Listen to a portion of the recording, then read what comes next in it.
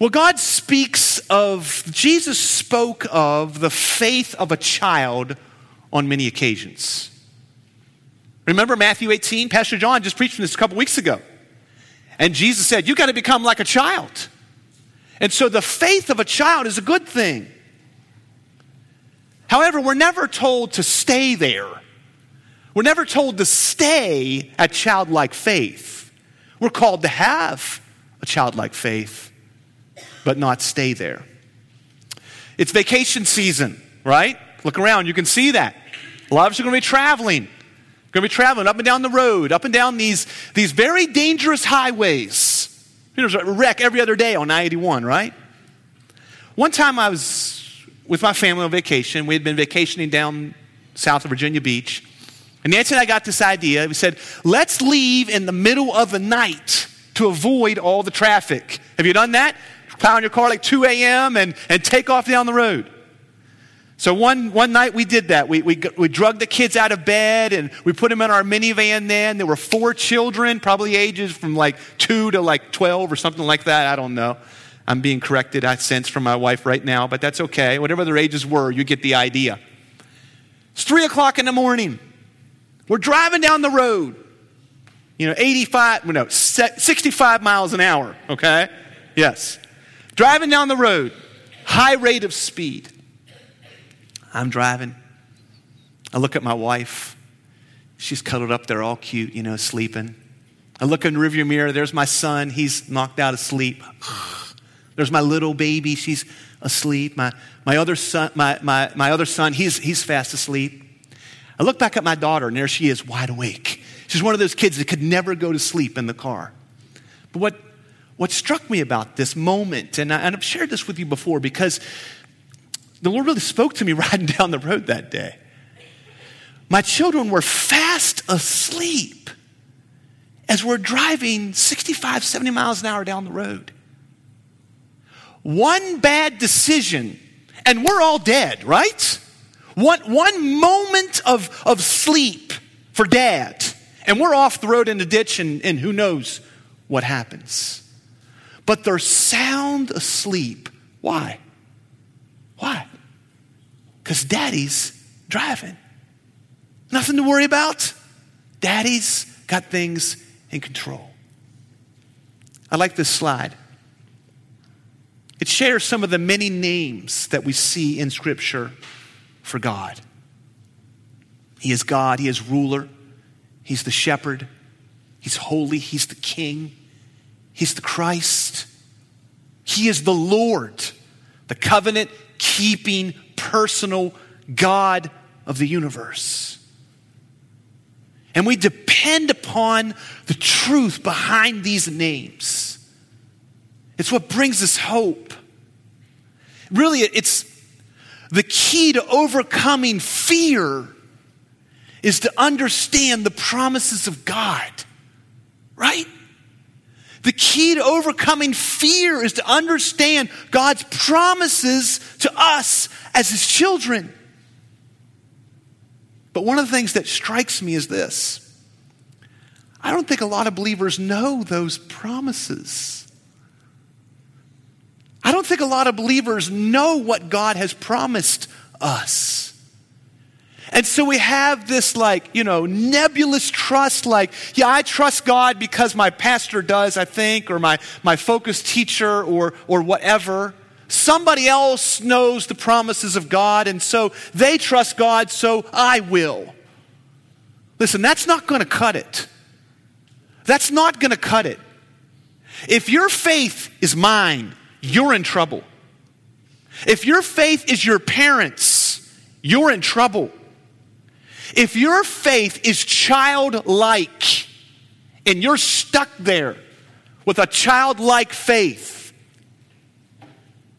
listen, you're going to live a life of fear. Understanding the promises of God is what eliminates fear and apprehension and hesitation and wavering from our life. It's why I want us to look at the Old Testament. And so we've been talking, and you find your worship notes, we've been talking about the Old Testament of late. And I want you to turn to 2 Peter. Go with me to 2 Peter chapter 1, and let's see a reason here why we would study the Old Testament. That's one of the things we've been talking about is we've been doing this study together. We're walking through the Old Testament, and one of the things I'm trying to do as we do this is to see New Testament passages that call us to study the Old Testament. Understand that when Jesus was on the earth, he didn't have a New Testament. It hadn't been written yet. And so when Jesus spoke of Scripture not being broken, when Jesus spoke of the law and the prophets and Moses, he's talking about the Old Testament. And Peter, when he wrote these words and referred to the writings of God and to Scripture, he's talking about the Old Testament primarily. So in 2 Peter chapter 1, I want you to see here something briefly that Peter says that maybe could serve as a challenge for us in our understanding of the Old Testament. Or as my seminary professor used to say, the First Testament. We weren't allowed to say the Old Testament.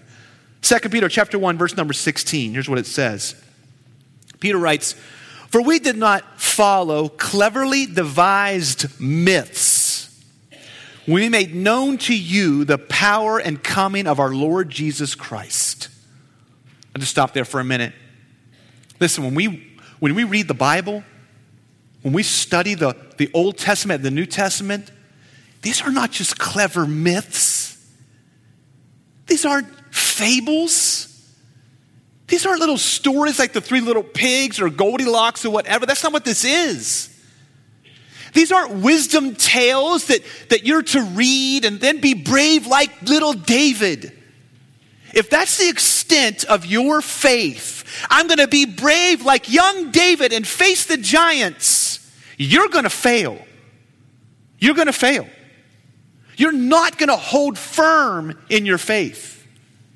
Because David and Daniel and Samson and the like, they're not the hero of the Old Testament. David was a sinful man like you and me in need of a Savior. We're going to see that today.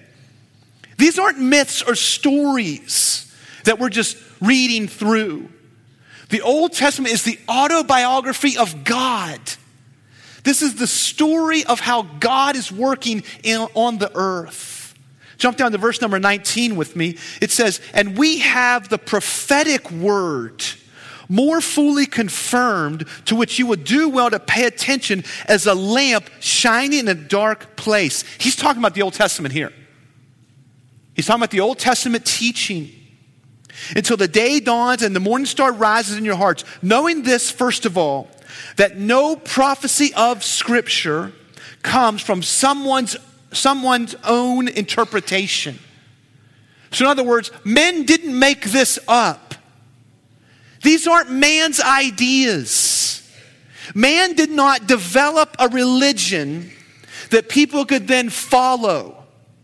God has revealed his will. God has revealed the only way that we can come to know him.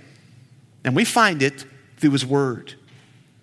Verse 21, "For no prophecy," now prophecy here is speaking of the Old Testament, of the prophet's words. This isn't fortune telling. That's not what this is. This is declaration of God's truth. "No prophecy was ever produced by the will of man, but men spoke from God as they were carried along by the Holy Spirit."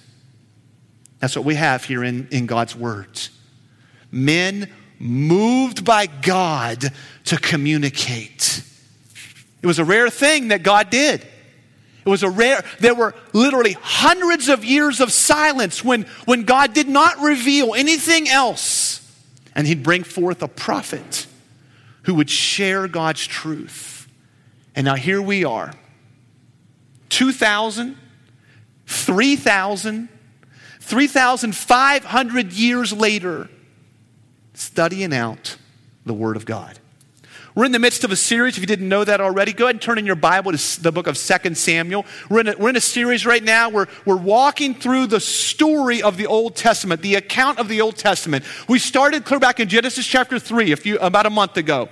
And we saw the fall of man. We saw God make man out of dust, man and woman out of dust. And then man rebelled against God, and that brought in the consequences of sin. And you can read all about that through the rest of the Bible. Genesis 1 through 11 is highlighting the rebellion of man against God. God said, I've given you my word, I've given you my law, and man continues to rebel against that truth. We saw that.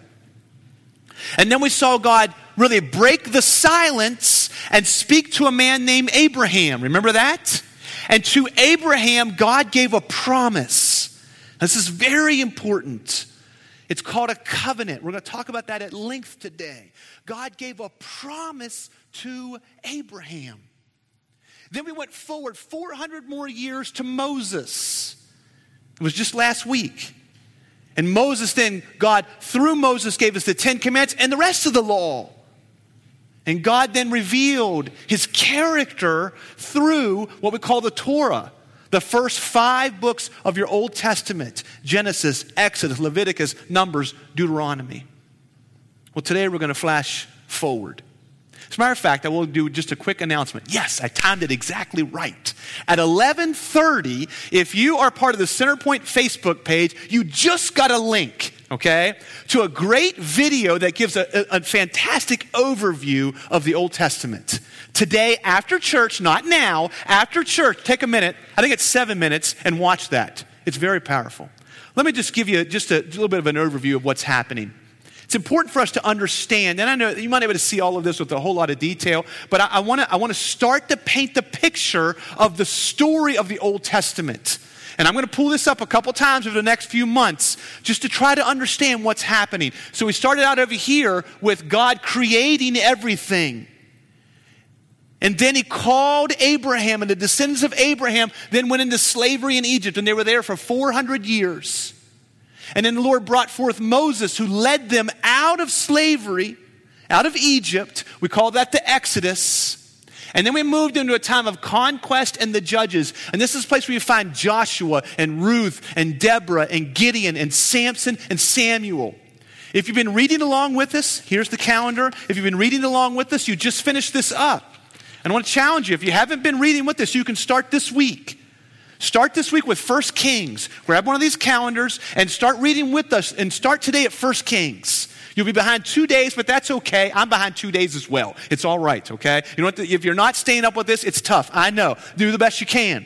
We're going to move forward, though, next week into the story, into the account from the book of Kings. But today we're going to land at potentially the most important passage in the whole Old Testament.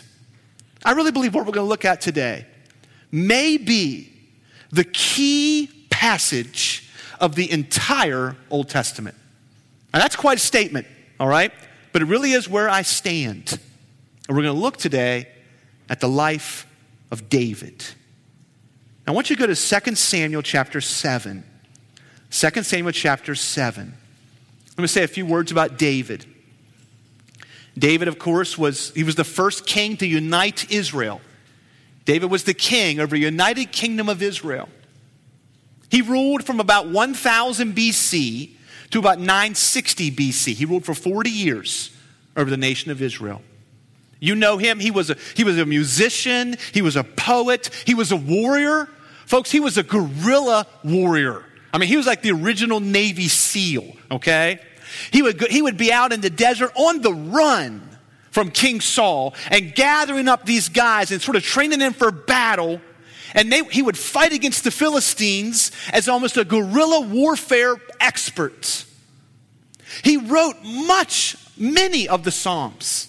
I got a number here. How many is it? 73. David, this warrior, also authored 73 of the Psalms. He wrote the 23rd Psalm. The Lord is my shepherd, I shall not want. You know that psalm? That came from the pen of David. He poured out his heart. He was like the original Renaissance man, you know? He could kill you with the sword, or he could tell you a poem to bring tears to your eyes. He was an awesome man of God. And when he was good, he was very good. But when he was bad, he was very bad. He's referred to throughout our Bible. As a matter of fact, keep your finger in 2 Samuel 7 and turn to the very last chapter of your Bible. Go to Revelation chapter 22 with me. And look here what the Apostle John writes. And it's just striking how this David character is all through our Bible. Revelation chapter 22, verse number 16. The Apostle John here records the words of Jesus. And he says, Jesus speaking here says to John, I, Jesus, have sent my angel to testify to you about these things for the churches. And then Jesus is going to describe himself. He says, I am the root and the descendant of David, the bright morning star. I want us to understand today, why is this David character such an important person in the account of God's work? And I want you to see today that the promise made in 2 Samuel chapter 7 is perhaps the most significant promise in all of the Old Testament. And it's one that many believers know nothing about, but it's throughout your New Testament. Go with me to 2 Samuel chapter 7, and let's start reading at verse number 1. Here's what it says. Now when the king lived in his house, and the Lord had given him rest from his surrounding enemies, the king, that's David, said to Nathan the prophet, see now, I dwell in a house of cedar, but the ark of God dwells in a tent. And Nathan said to the king, go, do all that is in your heart, for the Lord is with you. But that same night, the word of the Lord came to Nathan. And the word of the Lord said this, go and tell my servant David, thus says the Lord, would you build me a house to dwell in? I've not lived in a house since the day I brought up the people of Israel from Egypt to this day. But I have been moving about in a tent for my dwelling. In all places where I have moved with all the people of Israel, did I speak of word with any of the judges of Israel, whom I commanded to shepherd my people, saying, why have you not built me a house of cedar? Now, therefore, thus you shall say to my servant David, thus says the Lord of hosts, I took you from the pasture, from following the sheep, that you should be prince over my people Israel. And I have been with you wherever you went, and have cut off all your enemies from before you. And I will make for you a great name, like the name of the great ones of the earth. And I will appoint a place for my people Israel, and will plant them so that they may dwell in their own place and be disturbed no more. And violent men shall afflict them no more as formerly, from the time that I appointed judges over my people of Israel. And I will give you rest from your enemies. Moreover, the Lord declares to you that the Lord will make you a house. When your days are fulfilled and you lie down with your fathers, I will raise up your offspring after you. You shall come from your body, and I will establish his kingdom. He shall build a house for my name. I will establish the throne of his kingdom forever. I will be to him a father. He shall be to me a son.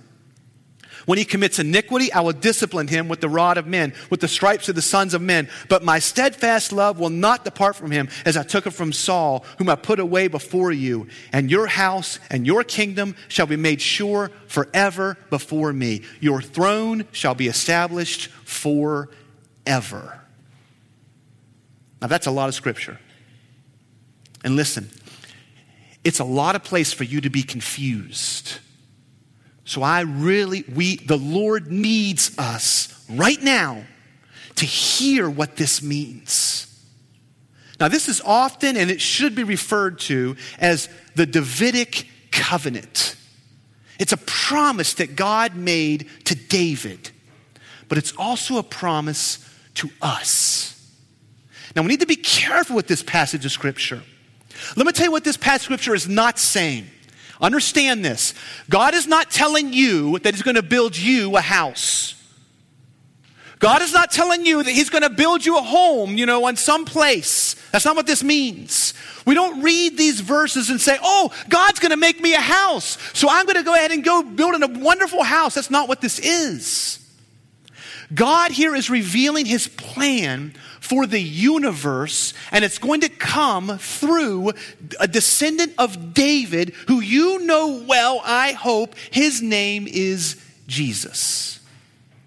God here is speaking to David, but in reality, he's speaking to all of men. This is an example of something that we don't understand much, but it's called a covenant. A covenant.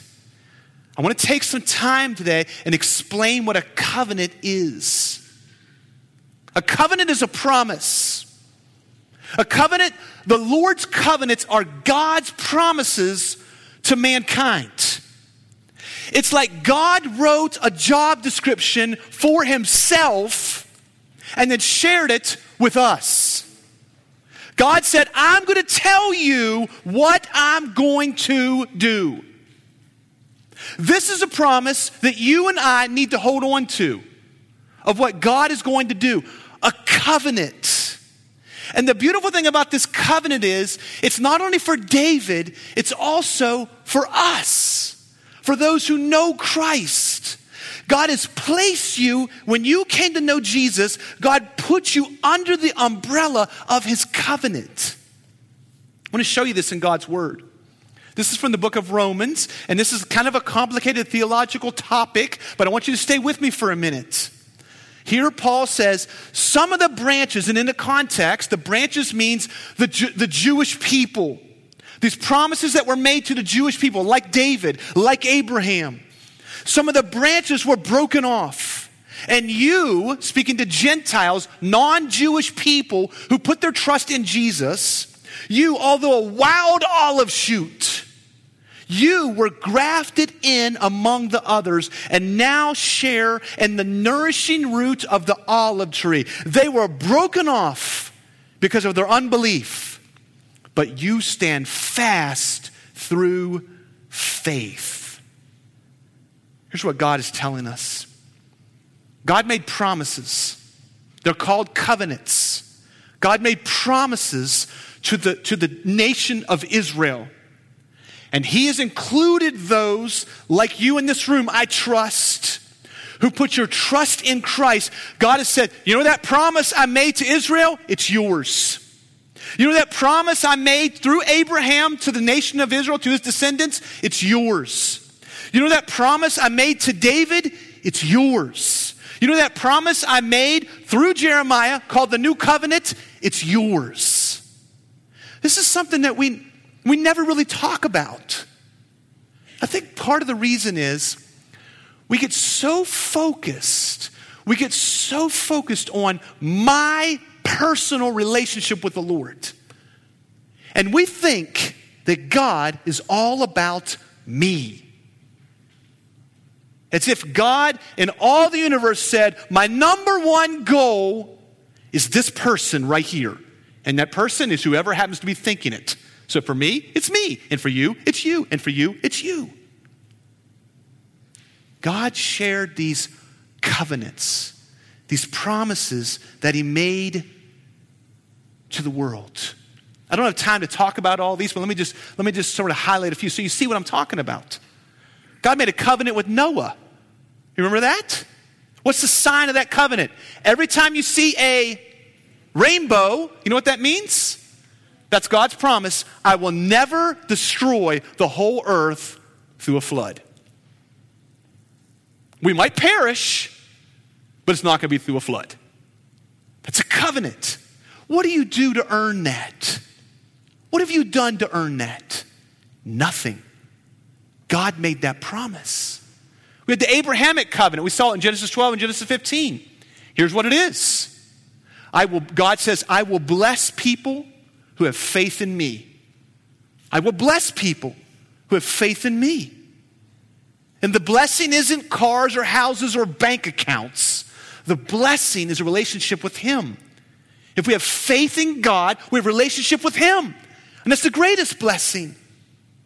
Then we have the Davidic covenant, which I'm going to try to talk about today. It might bleed into next week. The Davidic covenant is this. Here's what it is. Here's what it is. God says, I'm going to set up a kingdom on earth, and it will be ruled by a righteous king. You will one day have a ruler who won't cheat, who won't steal, who won't abuse, who won't hurt, who won't harm. He will be righteous, and you can trust him. You can give him total control of everything in your life, and he will never harm you. That's the Davidic covenant. That's what God has promised. I will have a king, and he will rule on earth, and there will be a kingdom, and it will be good, and it will be pure, and it will be right. And right will be right in that kingdom, and wrong will be wrong. I'm so worn out from wrong being called right and right being called wrong. Are you? Do you grow tired of that? Do you get tired of people all the time telling me that this thing is okay? It's okay to do this. Who are you to judge? This thing is wrong. It's wrong to do this. Who are you to judge? You know why you feel that way? Because we don't have the king yet, not ruling here over his kingdom. That's a Davidic covenant. That longing that you have, where you're like, oh God, please come back. That's your longing for that promise in 2 Samuel. Oh God, come. Oh King, come and rule over us, King, righteous King. That you're longing for this promise of God to come true. Listen, without that promise, I'm hopeless. If I didn't understand the promise, this is what I mean by childlike faith. If I didn't have, and I still have far to go, if we didn't have, let me say it that way, if we didn't have the bedrock foundation of the promise of a coming king, I'm going to walk away from God. It's why you today must build up this strength in belief in God's coming kingdom. Well, by the way, we also have the new covenant. You know what that is? You know what that is? There's coming a day. Listen to this. And we're going to get here, okay, together in about 3 weeks. There's coming a day where your heart and your spirit are not even going to long for sin anymore. You know that? God's going to give you a complete new heart. And God's going to give you a complete new spirit. So that even the presence of sin will be gone. You won't envy. You won't lust. You won't have greed. None of those things will be there when the new covenant is in place. Oh, it's going to be a happy day when Jesus comes back. When Jesus comes back, all these covenants will be fulfilled. We'll be a brand new creature, living with the brand new king in a brand new kingdom, blessed because of our faith with perfect relationship with God, and we'll never die. Where does this come from? The covenants of God. Let's take a few minutes and start in the Davidic covenant. The Davidic covenant, okay? All right, so go with me to 2 Samuel, and I want us to see here what's happening, all right? What's going on here? So David here kind of gets a little bit sort of zealous. He is a man after God's own heart, but we're going to see that he's also faulty, all right? So let's jump in here at verse number 5. Actually, verse number 3. So the king says, hey, I dwell in a house of cedar, but the ark of God dwells in a tent. So David says, I'm going to do something about it. See, David is ruling as king, and things are now pretty good in the kingdom. All right? He's been victorious. His enemies have been beaten. He's now ruling over a united kingdom of Israel. He is a very, very successful king. He's built himself a beautiful palace. We have archaeological remains of David's palace, and it was wonderful. But the Ark of God, the Ark of the Covenant, where God resided, was still living, still being placed in a tent. And that tent was designed 400 years prior to that. Actually, 600 years was the original design. So understand, there's a tabernacle, there's a tent that the Israelites would have to set this thing up and to put the Ark of the Covenant in there. And as they went through the desert, they tear it down and set it up and put the Ark of the Covenant there. They tear it down and set it up, and they went through all this process. And now David has a grand palace, but the Ark of the Covenant is still in a tent. David sees that. He's a good man. He's a man after God's own heart. But he's a little faulty. So he says, I'm going to do something about this. And the Lord sends Nathan, the prophet, to David in verse number 5. And he says, go and tell my servant David this. Thus says the Lord. Would you build me a house? Really, David? I never asked you to do this. I never said, hey, David, I need a house really, really bad. So can you get to work on this? God didn't do that. God says, I've been living in a tent for hundreds of years. And quite honestly, he's saying, I'm okay with it. Are you? Are you? See, David was a good man, a man after God's own heart. But David was a faulty man. He was a faulty man. And I believe what happened here is a common problem that man has, and that is that David started thinking, I need to do something for God. I need to do something for God. God needs me to do something. Listen, let me tell you one thing we learned from the Davidic covenant, and that's this. God doesn't need you. God doesn't need anybody. God doesn't need you to do something for him. Let me tell you, that's a great comfort to me. I come up here and open up God's word, and sometimes I stammer, and sometimes I struggle, and sometimes I get lost on my own notes. But I know the truth. Anything good that comes out of these next few minutes is all God anyway. David slipped into thinking that he needed to produce something for God.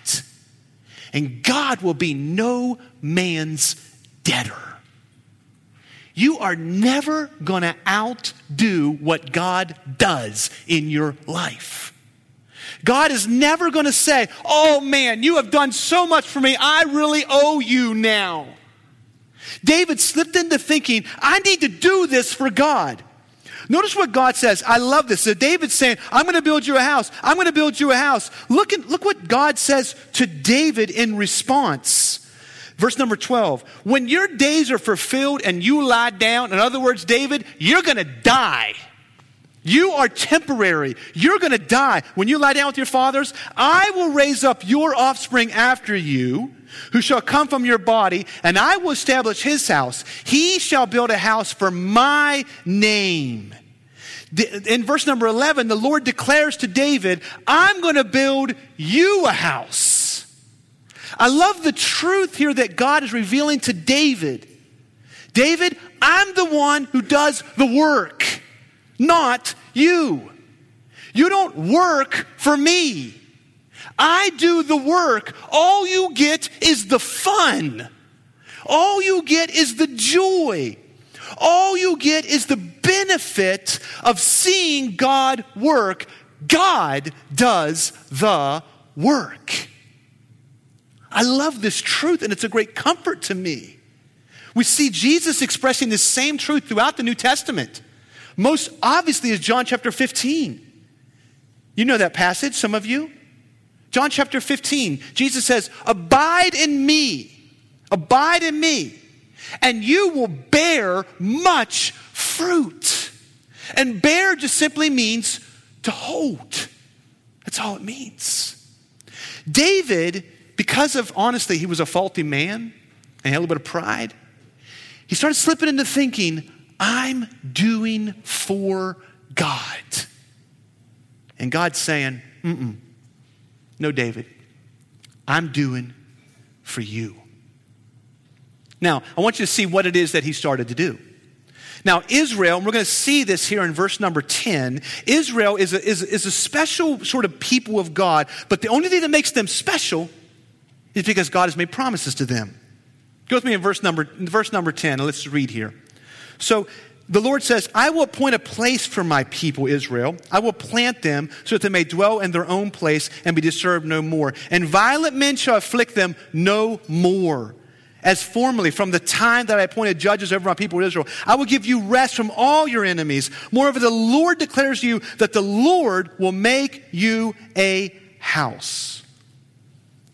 Now, Israel it's a nation of people. It's the descendants of Abraham. And God is saying here, I made promises to you.